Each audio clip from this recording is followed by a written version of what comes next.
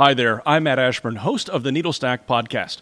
NeedleStack is brought to you by Authenticate, creators of the go-to online investigation platform, Silo for Research. If you're looking for a way to conduct research anonymously, protect against cyber threats, all while avoid tipping off your investigative targets, then you want to try Silo for Research. The Silo Research platform completely isolates your online web browsing, allowing you a choice of location and digital fingerprint, and also has built-in workflow and automation tools. The best part is that Silo for Research is software as a service, so it can be used from any computer or location without the need for things like virtual machines, standalone networks, or dirty networks. To learn more about Silo for Research, visit authenticate.com. That's authentic with the number 8.com. The turnaround time for an article or a radio news piece in traditional journalism is about a day, sometimes less. But in Bellingcat, it can take many months to do this piece of research.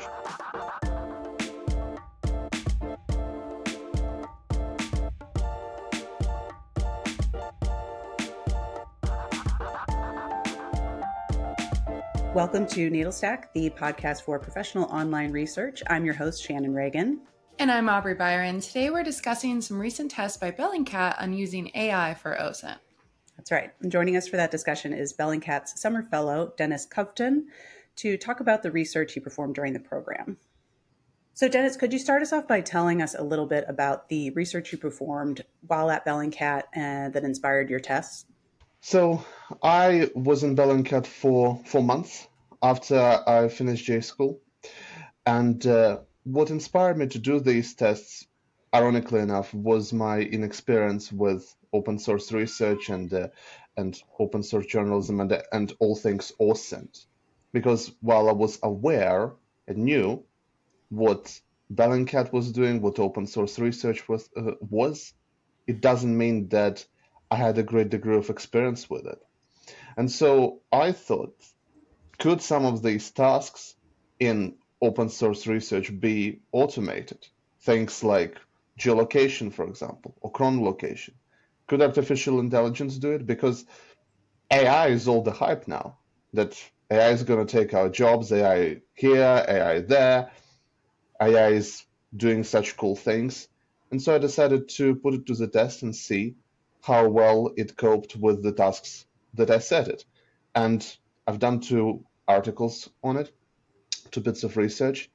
The first one being when I tasked AI chatbots Bing and Bard to geolocate images. And the second one was when I fed a large number of AI-generated images and real images into an AI image detector called AI or Not, and asked it to identify whether they were real or generated by AI. And from where I stand now, I was not super impressed with how AI was working on either of those 2 tests. And in what ways did the AI you tested excel, and what were its biggest shortcomings? I'll start with the AI detector. AI image detector performed very well when it was given high quality images. So when I downloaded Midjourney images in large file size, about 2 to 3 megabytes in PNG format, then it had very high success rate. In fact, pretty much 100% success rate when it comes to AI images. And it also was pretty good at identifying real images with some shortcomings. But these are ideal conditions when you have a large file size and high quality image. In real world conditions, you generally have an image that is not super high quality and that is really compressed. Yeah. And so when I compressed these images, when I started feeding into AI detector small files that were something like 300, 500 kilobytes, then it started making mistakes. So I think that particular tool, AI or Not, it does have a room for development because now it performs well in very ideal conditions, really. But if it does manage to successfully extract data even from compressed images, then I think it will actually be it will set itself apart Hmm. from other tools uh, such as other AI detectors, because other AI detectors have not excelled in identifying even large file size, very very high quality, ideal conditions images. As for chatbots, I honestly speaking can't really say that they excelled in identifying locations of the images that I took. And the images that I gave chatbots, they can be very easily geolocated manually. I just wanted to test if chatbots could geolocate those images at all. And Hmm. what I found is that chatbots try to replicate the steps that human researchers do, tries to mimic them, imitate them, but they don't manage to do that particularly successfully. They don't see what's in the image. They don't have this capability to analyze what's in the image, and they tend to see things in the photographs that are not there, and it tends to imagine things that do not exist in the real world. For example, when I was tasking it to geolocate one of the images that I took in Edmonton, where I'm right now, it stated that it was near a space research center. Well, I looked it up where that space research center was because the name of it looked a bit sketchy. And Hmm. in fact, that particular that particular facility does exist, but it exists in Vancouver, thousands of kilometers away from here. Oops. Yeah, that was a fascinating article. I think the other one on using AI to recognize AI, AI generated images, it was also fascinating, and that seems to be such a need right now with the volume of content being put out by AI.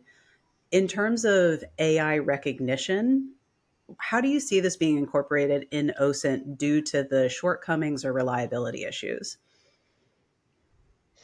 Well, one thing for me at least, when I finish those tests, is my skepticism of AI tools increased significantly. Hmm. But at the same time, I think those tools definitely have their place because you can't manually identify every single AI image. Sometimes it may not be possible to identify AI images unless you are an expert in a very particular field. For example, when I was testing AI or not tool, I generated in Midjourney several abstract paintings, and Hmm. and to me they look like abstract paintings you see in your local museum. Yeah, great. I'm not I'm not an abstract art specialist, and so I would not be able to distinguish between them. Right. And so that's one area where I think that goes beyond typical classical open source research or OSINT the way we think about it now, because Bellingcat is known for its Russia-Ukraine investigations, for example. Hmm. But it goes beyond that. For Yeah. example, if I'm investigating art fraud or something along these lines, then I want my AI detector to be accurate because at this point, and that's an area for future research, we don't even know if experts in those fields will be able to successfully identify AI generated images, and that they will be able to distinguish the work of a human from the work of a robot. Yeah. So that's one area, but also in more serious things, I read just a few days ago that for example in Spain there is a pretty significant scandal now going on because some schoolgirls had their faces superimposed onto AI generated doubles in pornographic videos. Oh my God. So that is very concerning. That is very serious, and it's criminal conduct anyway, but I think it will have implications for legal profession. For example, if you do a Yeah. criminal trial or into what is effectively child porn, and and then identifying if it's a fake in which the person in question has been defamed but not in fact has been filmed engaging in Yeah. such activities, or Yeah. it's it's this, you know. So from Mhm. that perspective, I think AI detectors need to improve their accuracy, absolutely, because at this point of time, I do not know if there are other tools that do not use machine learning, that do not use these neural networks, that can successfully identify such images. So from this perspective, I'm not thinking about it in terms of, oh well, AI detectors, yet another gimmick that generates lots of false positives. It's not a good thing that it generates lots of false positives at this point of time, particularly when we deal with compressed images. Mhm. As for geolocation, I am not sure at this point if AI chatbots are capable of successfully geolocating images, of working with images in their current form. Maybe at the next iteration, maybe when they are redeveloped, then maybe, because right now they have learned from the internet, which they scrub. That's how they learn, these chatbots, how to they learn the steps that open source researchers take. They understand how to mimic them, but they can't do it accurately.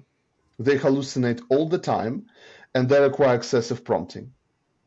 When I gave them the images to geolocate, those images were A, they were in ideal conditions, B, they can be geolocated manually, and third thing, I also gave chatbots the general location of the place already. Yeah. I gave them the name of the city where I took it. I didn't just say, well, that's the image. The image, I don't know anything about it. I want to know where it is. Mhm. I gave chatbots the name of the city, that this image is located was taken somewhere in Edmonton, and this image Mhm. was taken somewhere in Ottawa. So it knew that, and that considerably already narrowed the search area. Mhm. But when I tested aspects of how it was working with those images, for example, on one photo that I took, there is a building with several very visible logos on it, corporate logos. And so I downloaded those logos from the internet and fed them separately, those logos, into chatbots, and asked them to identify what companies did these logos belong to. And it was neither Bard nor Bing were able to successfully identify those logos, which were very simple. These are big companies that Yeah. those logos belong to. They're not at all obscure. Yeah, you think about like, how even just like a reverse image search of the logo, which it's telling you that it's, doing this type of work. It's capable of doing it, but it doesn't necessarily do it for like portions of images maybe. But yeah, it's interesting where it comes up short. Corporate logos, it didn't identify them. It didn't Yeah. identify them. It hallucinated all of them Yeah. when I gave them all of them. 100% failure rate in corporate logo identification. Well, going back to sort of the AI or not, did you yourself find any tells for differentiating human made images from AI? Midjourney is pretty good at generating realistic images, I must say. I don't Mhm. think we are right now still in the world where AIs generate strange shapes where people have 6 fingers or an odd number of teeth or something like that. So honestly, I think AI has improved from that from that point. It's become better, but it doesn't mean that it's perfect, and it's perfect in its imitation of real photographs or real paintings. Um, I generated 100 images in Midjourney. After generating 100 images and looking at them for so long, honestly, I can kind of instinctually identify if the image has been generated by AI or not, because Midjourney, while it's trying to imitate real things, it's trying to imitate real photographs, real paintings, real drawings, I think it still has a certain style that you become used to when you look at those images. So for anybody who just wants to train themselves kind of by rote to identify AI images, that's what I suggest they do. Generate 100 images in Midjourney, spend enough time looking at them, and you will be in pretty good shape, I must say. But the tells for me when I was looking at those images were several things. For older photographs, for imitations of older photographs, it was shiny eyes, for example. They're like beady, shiny eyes, and that was strange, as if light was being reflected, as if light was being reflected off them. And of course, that's not what you'd see in a real photograph. And also, in general, these imitations of older photographs, of paintings, for example, they look just way too perfect. In the real data set that I used 20 paintings from the Renaissance period by great masters, for example. And I asked Midjourney to recreate those paintings effectively. I took the descriptions of those paintings from the museums that owned them, and I fed those descriptions into Midjourney. So I effectively recreated those paintings. And the way I looked at them, the way they looked, those imitations, they looked as if they were painted yesterday. There were no cracks. There was no darkened varnish on those paintings. There were no little imperfections. There were absolutely the way they just looked was very much perfect, and that's not what you'd see in real world conditions either. Even if the painting from hundreds of years ago is very well restored, it had a lot of work done on it, and it received high quality scanning. Still, it's not what you're gonna see. And so that was the second thing for me when it came to paintings, for example. As for photographs, there were several tells that we have been aware of for a while, and AI image generators still have not fully resolved this issue. For example, the image of a city, or of the street. If you narrow it in and zoom it in and look at for example the window, the shop windows, you see that the titles are just written in gibberish. It's just a set of letters that is not found in any language, really. So that's another tell. I think people just need to examine those images pretty closely and think what may be off with those images. And the same comes to AI generated images of people, because those images looked way too perfect. And it's not an insult, not an offense to anybody, but every single one of us, every single person has some imperfection in them. Whereas if you show, as AI does, as Midjourney does at this point of time, an individual who is extremely beautiful, with no imperfections whatsoever, with nothing about them that may betray the fact that they're real, well, then you may start thinking maybe that is a procedurally generated image based on those thousands, hundreds of thousands, maybe millions photographs that Midjourney ingested into it, and took out these top traits out of them, Yeah. It is. It's interesting how much maybe we just don't even realize like the context of our human intelligence that we bring to looking at images. Like there's just this little, icky feeling that something doesn't feel right when you're looking at an AI generated image. That, little things like you kind of have to put your art dealer hat on. Like, what about this isn't in the real world? What is not worn? Where is the dust and dirt and, specks and grime and things like that? Yeah, put your human hat on to be good at it. Absolutely. For me, looking at those images, particularly those that have people in them, I would really compare them to sort of uncanny valley feeling that you get Hmm. when you look at not very well done CGI in movies. So Yeah. anybody wanting to experience that sort of effect and learn how to um, you know how to critically look at such images and have this uncanny valley feeling and instinct. Well, like the best thing I can compare it to is Cats the musical, and I was going to say, and watch you can Polar Express. and so I think people would do well if they didn't buy into the hype Hmm. of AI, because at the end of the day, what we have right now is not real artificial intelligence. It's neural networks, it's machine learning, it's deep learning, but Hmm. these tools are not sentient.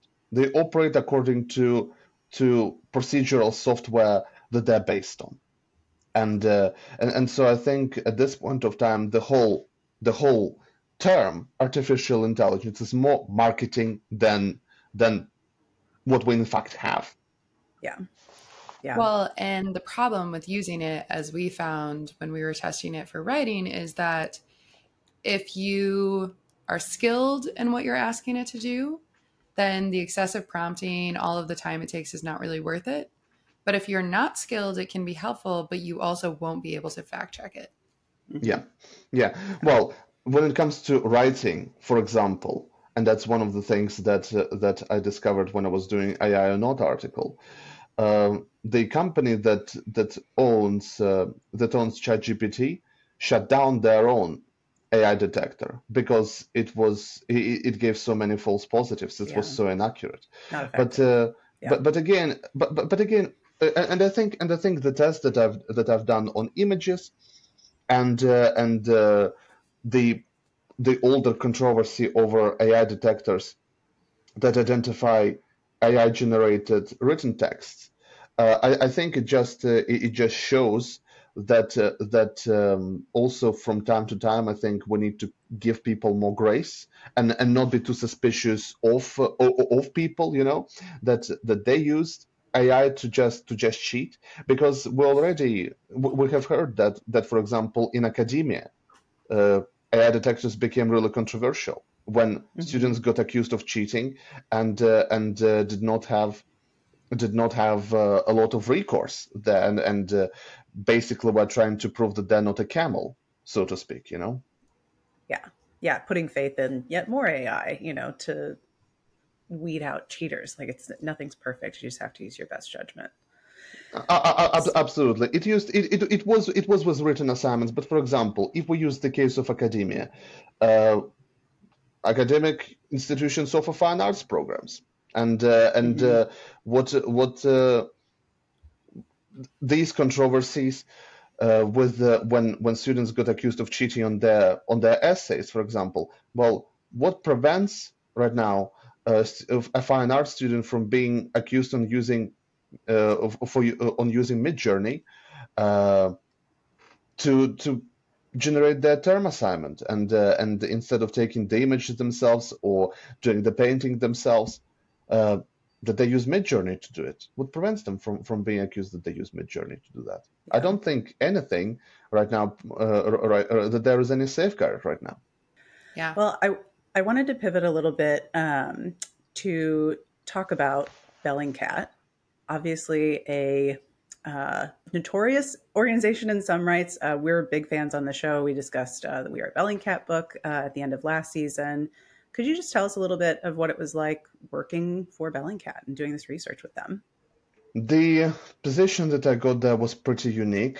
So internships and fellowships is something that Bellingcat is only starting to do. Hopefully, they'll do more of them. And just off the bat, to anybody who's listening, who's in grad school or upper year of the undergraduate, and is thinking of getting into open source research, write to them and offer them what you've got, and then maybe you'll go from there, because Bellingcat is in many ways a really unique organization, not just in terms of what they do, but also how they operate. I was working for them remotely for the whole time I was with them, and it's a lot of work in Bellingcat is kind of choosing your own adventure. You do what you think you're good at, and you do what you want to do, really, and you have time to do it. In 4 months, I wrote those 2 articles, but the reason my output seemed not super impressive, 2 articles in 4 months, is because such work is really labor intensive. You spend lots of time doing this research and lots of time putting it together, lots of time thinking about it. And you can do many things there.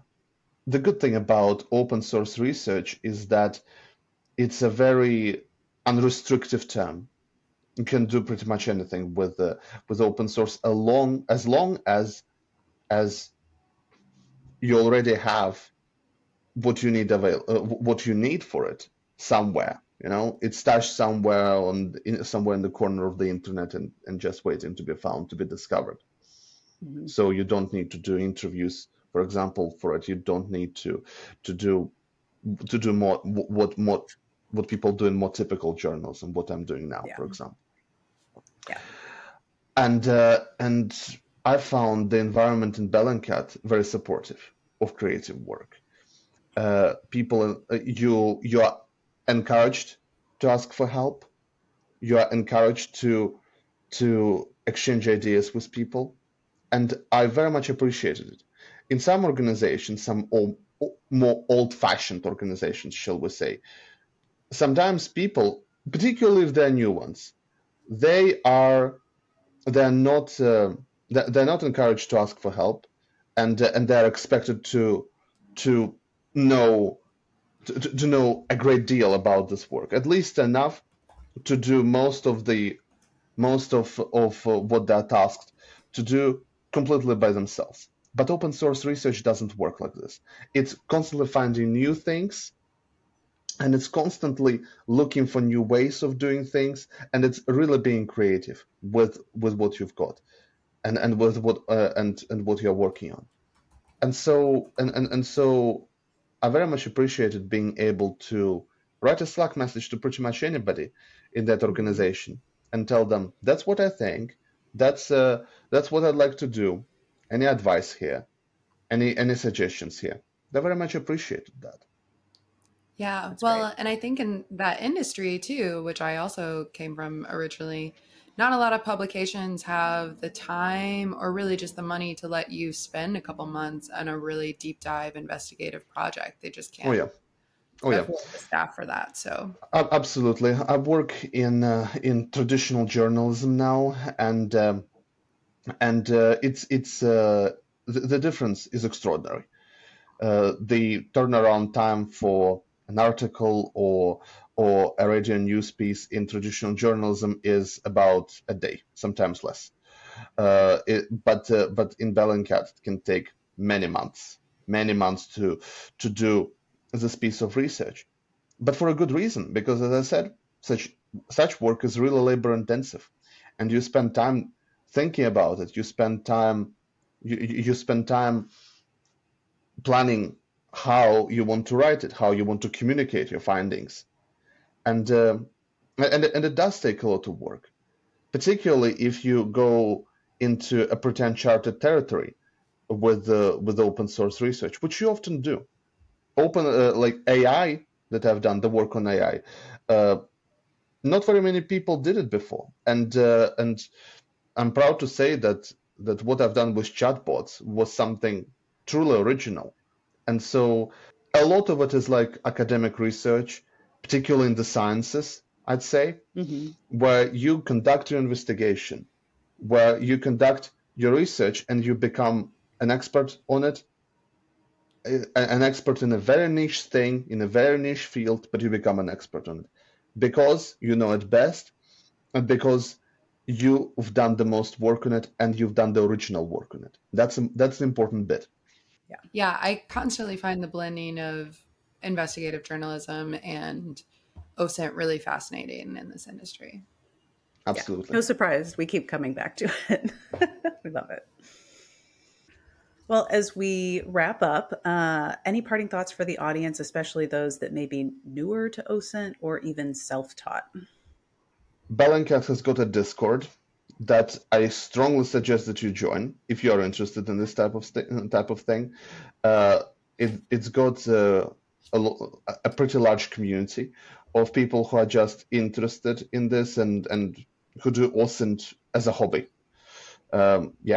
So that's the thing. That's, I'd say, for anybody interested in more professional work in open source research, that Discord should be your first point of call. I also would like to say that what I witnessed, is that sometimes open source work can be pretty resource intensive as well. Not just time consuming, but also resource intensive. So Bellingcat has got a Patreon, and if you are interested in this type of stuff, then you may help them out a little bit if you want. But I'd like to return to people my age and people in my stage in life, so to speak. I'm 25 years old. I finished grad school in May this year, and thanks. And I'd say sometimes I think people who are interested in OSINT may be a bit intimidated by the complexity of it, by the amount of technical skills that is necessary to do this type of work. And I was fairly intimidated. I was overjoyed when I got this research fellowship with Bellingcat, but at the same time I thought, I'll need to do geolocation, I'll need to do chronolocation, I'll need to do all of these things. I sort of understand how it works, but I have not really done this. So am I going to embarrass myself, or am I going to how am I going to make the best time of it? And I'd say after I've done a bit of it for 4 months, that my fears were not exactly warranted. That you can find a niche, you can find an area in open source research that does not require you to have this complex technical skill set. And even with geolocations, if you start doing them, you're going to get better at them. I was pretty hopeless in the beginning, but I got better. My skill level at doing geolocations, for example, at this point of time, I'd estimated it at being about intermediate to higher. So I can geolocate most images at this point of time. Some images are more complex, of course, and more difficult to do. They have fewer attributes, but given enough time, I can work with them. So I would really encourage people to get into it if you are interested in open source work, and get on Discord on Bellingcat's Discord, where people from time to time collaborate even on investigative research, and Bellingcat uses these collaborations on Discord to inform their own work that is a professional published work. And people who are finishing grad school or finishing upper year undergraduate and have something to offer to them, I don't think you can just be gung ho and say, "Oh well, I graduated and I'd like to have an internship with you." You need to prepare for that. You need to work towards it. When I got a fellowship with Bellingcat, I was not completely new to open source intelligence. I've taken a training course with them. I've read about them. I knew what they were doing. So be really informed about this field, this area of research / journalism. Mhm. But if you have something to offer to them, uh, you, who knows? You might have a good chance of succeeding and working with that organization for a little bit, which I again strongly suggest, because it's very good for your resume, it's good for your portfolio, but it's Mhm. also being able to say and knowing that you've truly done something really unique. And not that Mhm. many organizations offer that. If you work with your local news, for example, because I'm a journalist, I return to local news now. After you've done a certain number of articles, for example, on, say, local crime or local traffic or local happenings or whatnot, Yeah. then it kind of becomes formulaic. Not to say that it's not important, it is, but there is a formula that you follow, and there is not much originality that you can find in those stories. With open source research, if you want to be original, if you want to do unique work, there is an avenue for that. There is an opportunity for that. Yeah. Well, Great that's a advice. great note to end on. And thanks again, Dennis, for joining us today. Thank you for inviting me. Very much Thank you. appreciated. And if you liked what you heard, you can view transcripts and other episode info on our website, authenticate.com/needlestack. That's authentic with the number 8.com/needlestack. And be sure to let us know your thoughts on X at NeedlestackPod. We'll see you next time with more in the latest in OSINT. Stay tuned.